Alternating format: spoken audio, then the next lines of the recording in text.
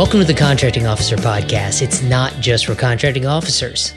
If you're anywhere in the government acquisition world, this podcast is for you.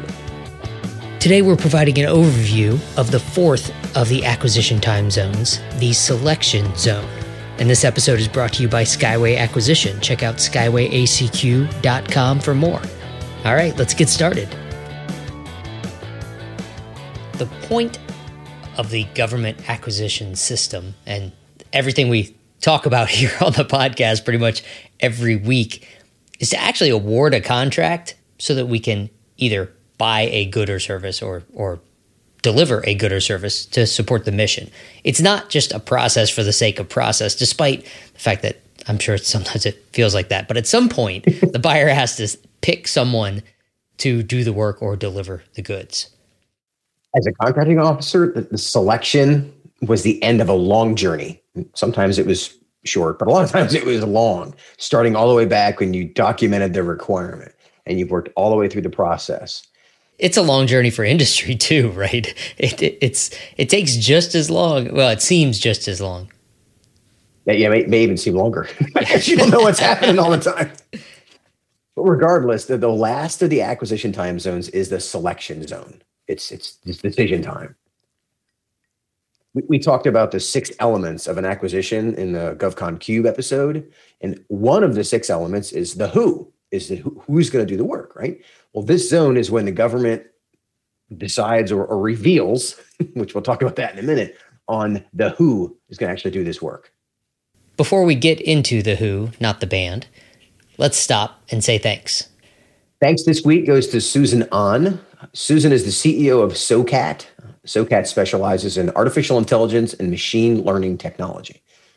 She's in Woodstock, Maryland, which is outside of Baltimore. I want to thank Susan for being an active podcast listener and for reaching out to get our help with her contracts. In the discussion we had, she shared how she found our podcast, what makes it valuable to her, and why she keeps listening. The feedback we get from listeners like Susan is critical to make sure we get better each week.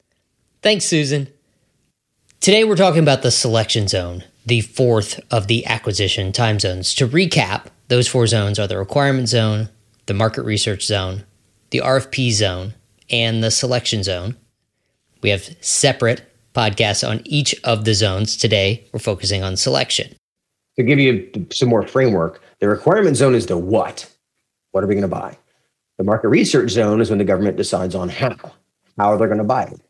The RFP zone, which was the one before this one, that solidifies the how, exposes it to fresh air, and starts the process to get to who we're going to award to. Now we're in the selection zone where we're going to reveal the who. This process results in a company or a group of companies, depending on the acquisition strategy, being selected. Yeah, the selection zone, it's really a result of what happens in the preceding 3 zones. When you get here to the selection zone, the structure and the process are fixed. They're pretty much locked in stone. Somebody has already won. We just don't know who it is yet.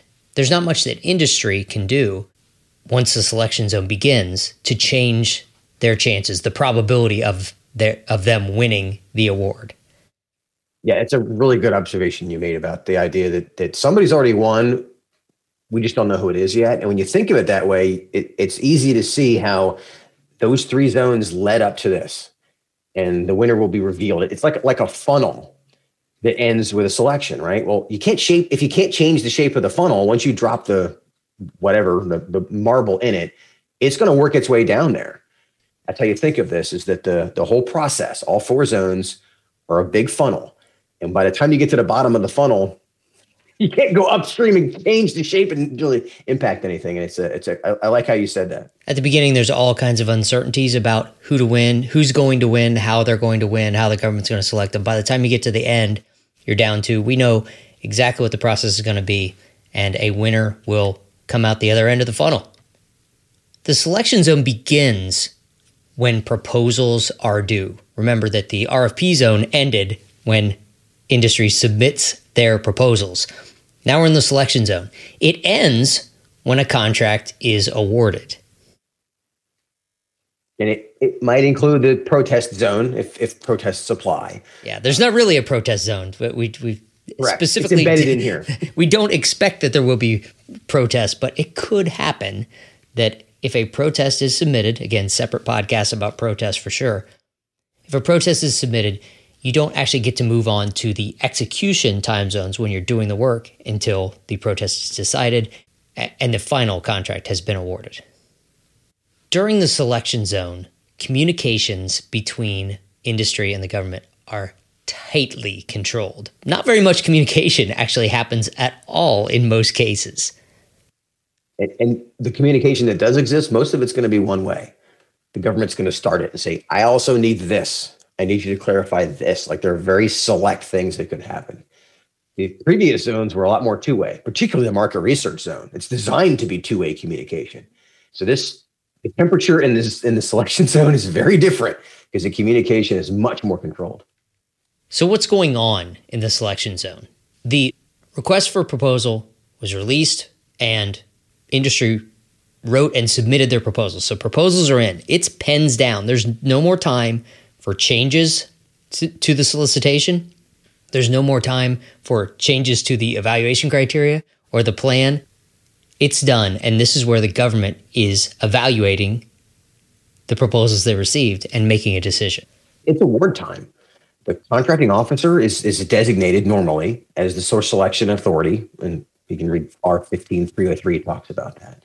But this is the time where the government, again, usually the contracting officer, is selecting the winner and awarding the contract. Yeah, for big competitions, it's the source selection authority is usually someone higher up the chain and separate than the contracting officer.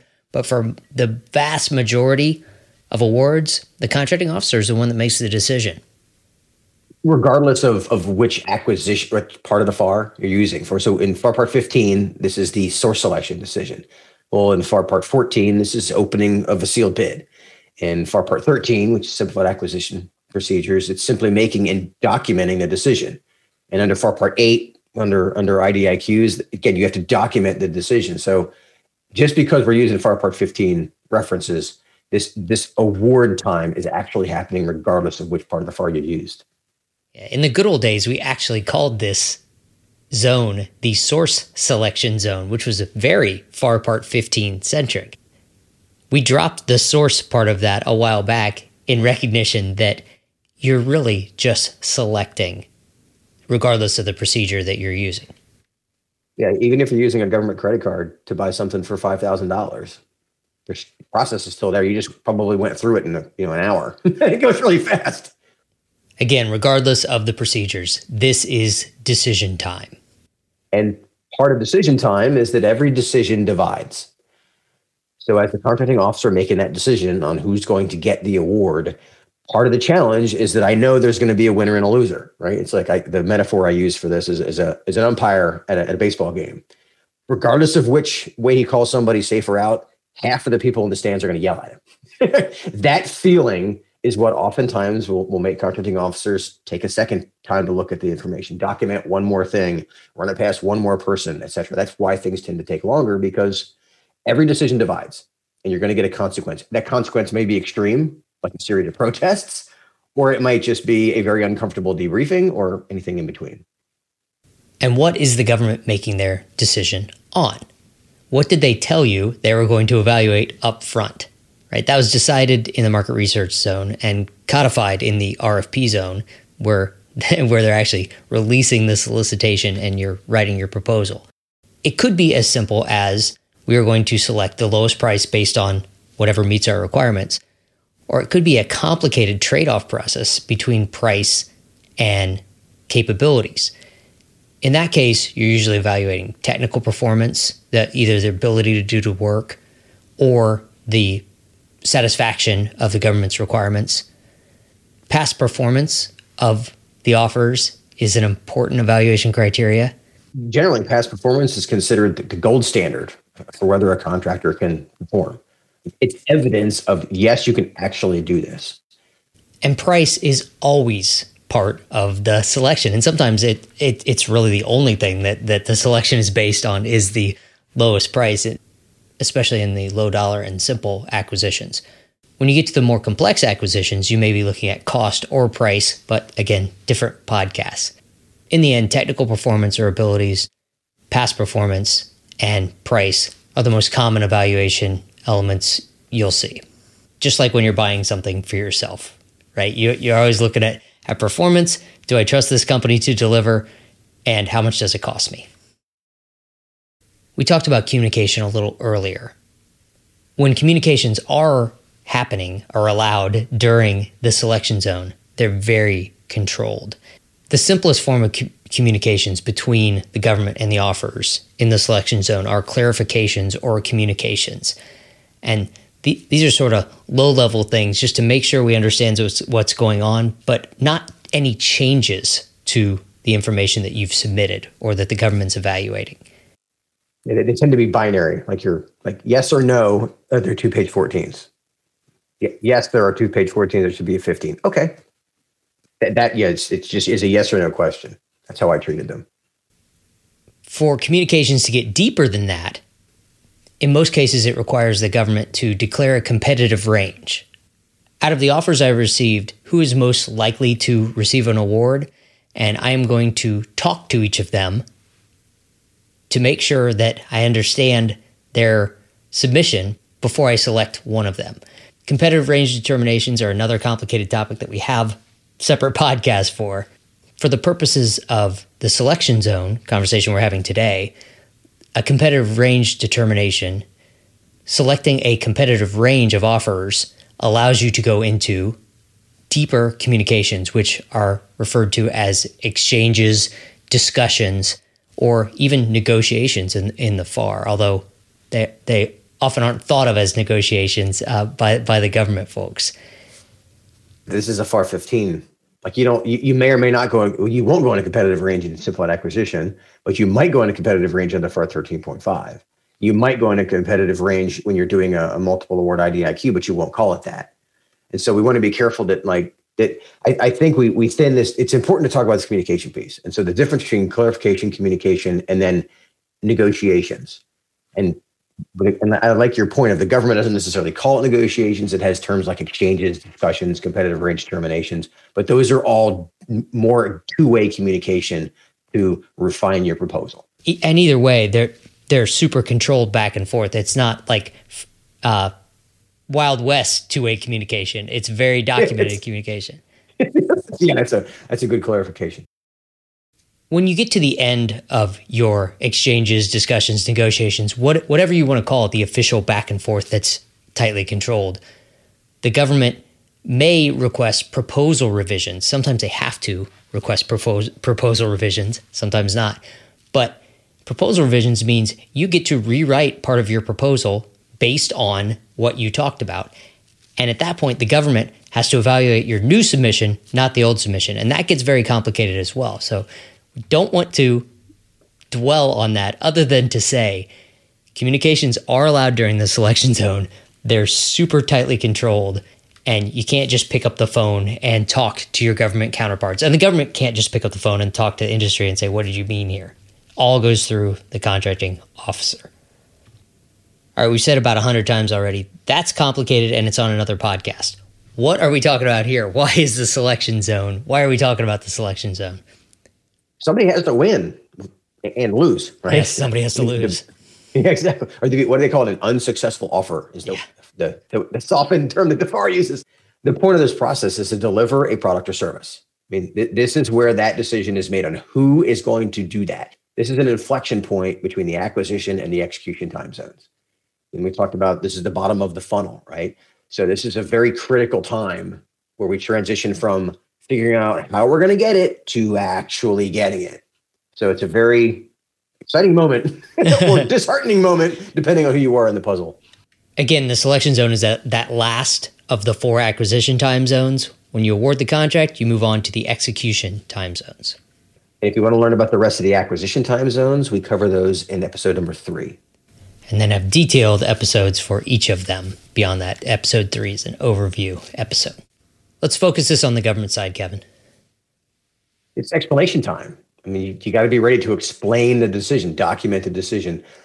What I found that worked for me is explain it once And like I said, every decision divides. So sometimes maybe I'm over explaining it, but I'm going to explain it well. And my fear is based on if I don't have time to do it right the first time, then I end up making time to do it the second time. Right. And so documenting it, the overall strategy so that it sticks, right? Regardless of the acquisition process, this is explanation time. And it makes a big difference, the amount of detail you put into that. Yeah, when you said strategy there, you meant document the decision. The strategy was documented long before. The execution of the strategy that you already documented. Yeah, right. Follow that? Does that make sense? Yeah. Remember, at this point, government folks, you can only evaluate the proposals based on what you said in the RFP. FAR 15305 says solely on the factors and sub-factors specified in the solicitation. And that's FAR 15E kind of language there, but it applies to all the parts. You have to select based on how you said you were going to select. You can't change your mind later and say, well, I really like this. I didn't think of it ahead of time and didn't tell any of the other offers about it, but this is what I'm going to pick.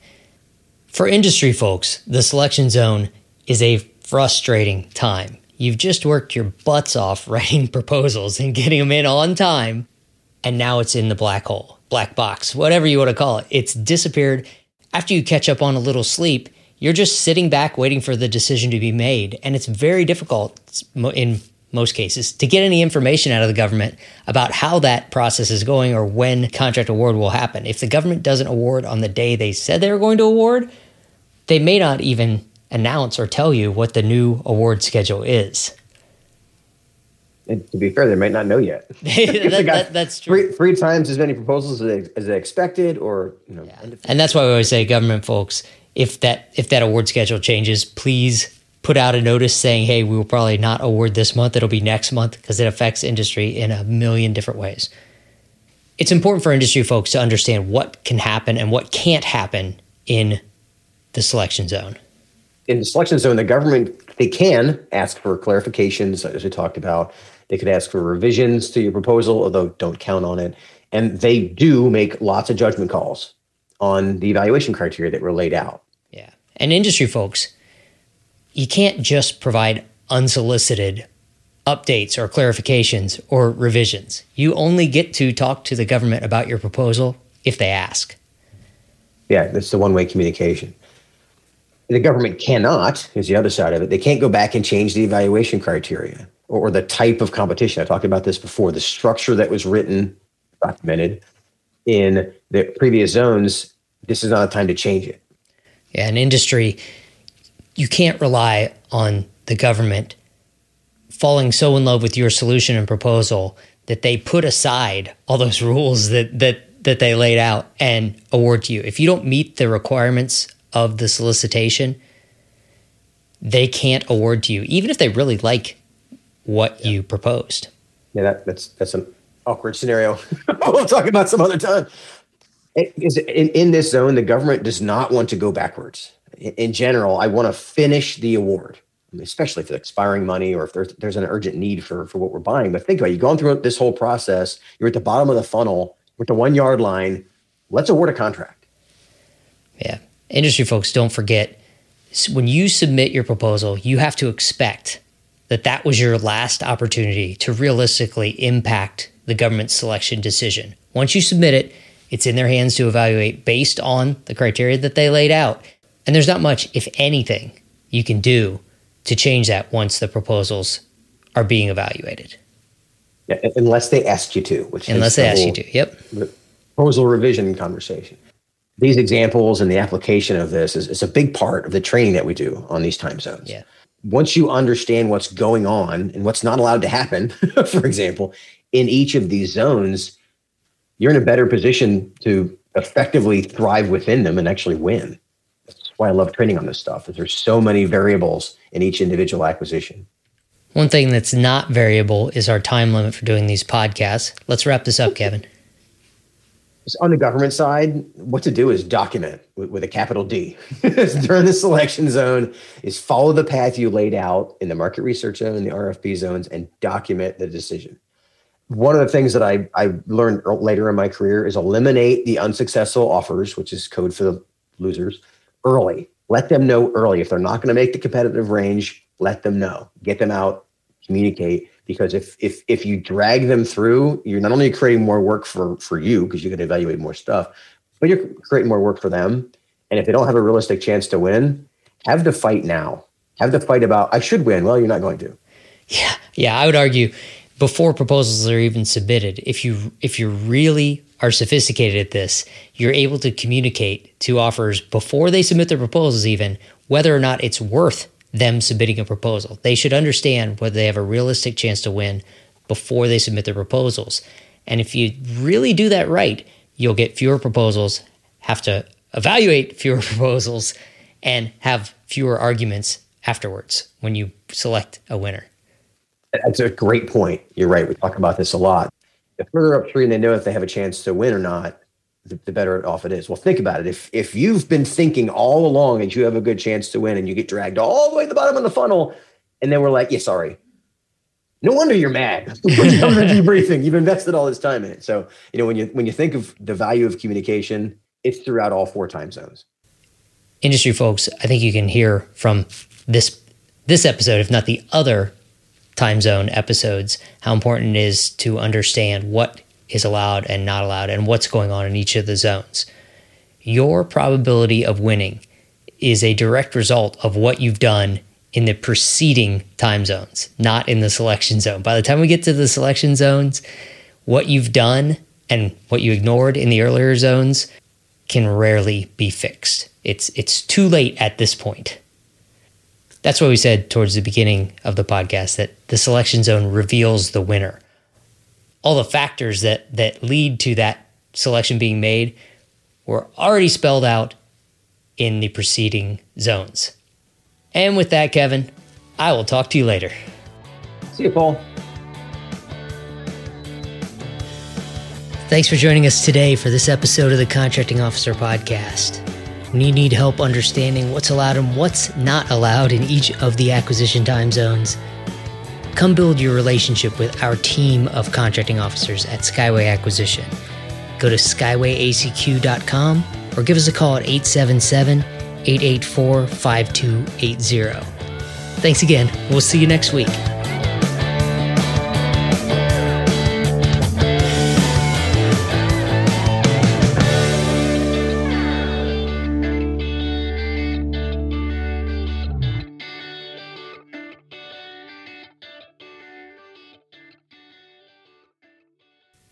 What's that middle bullet mean?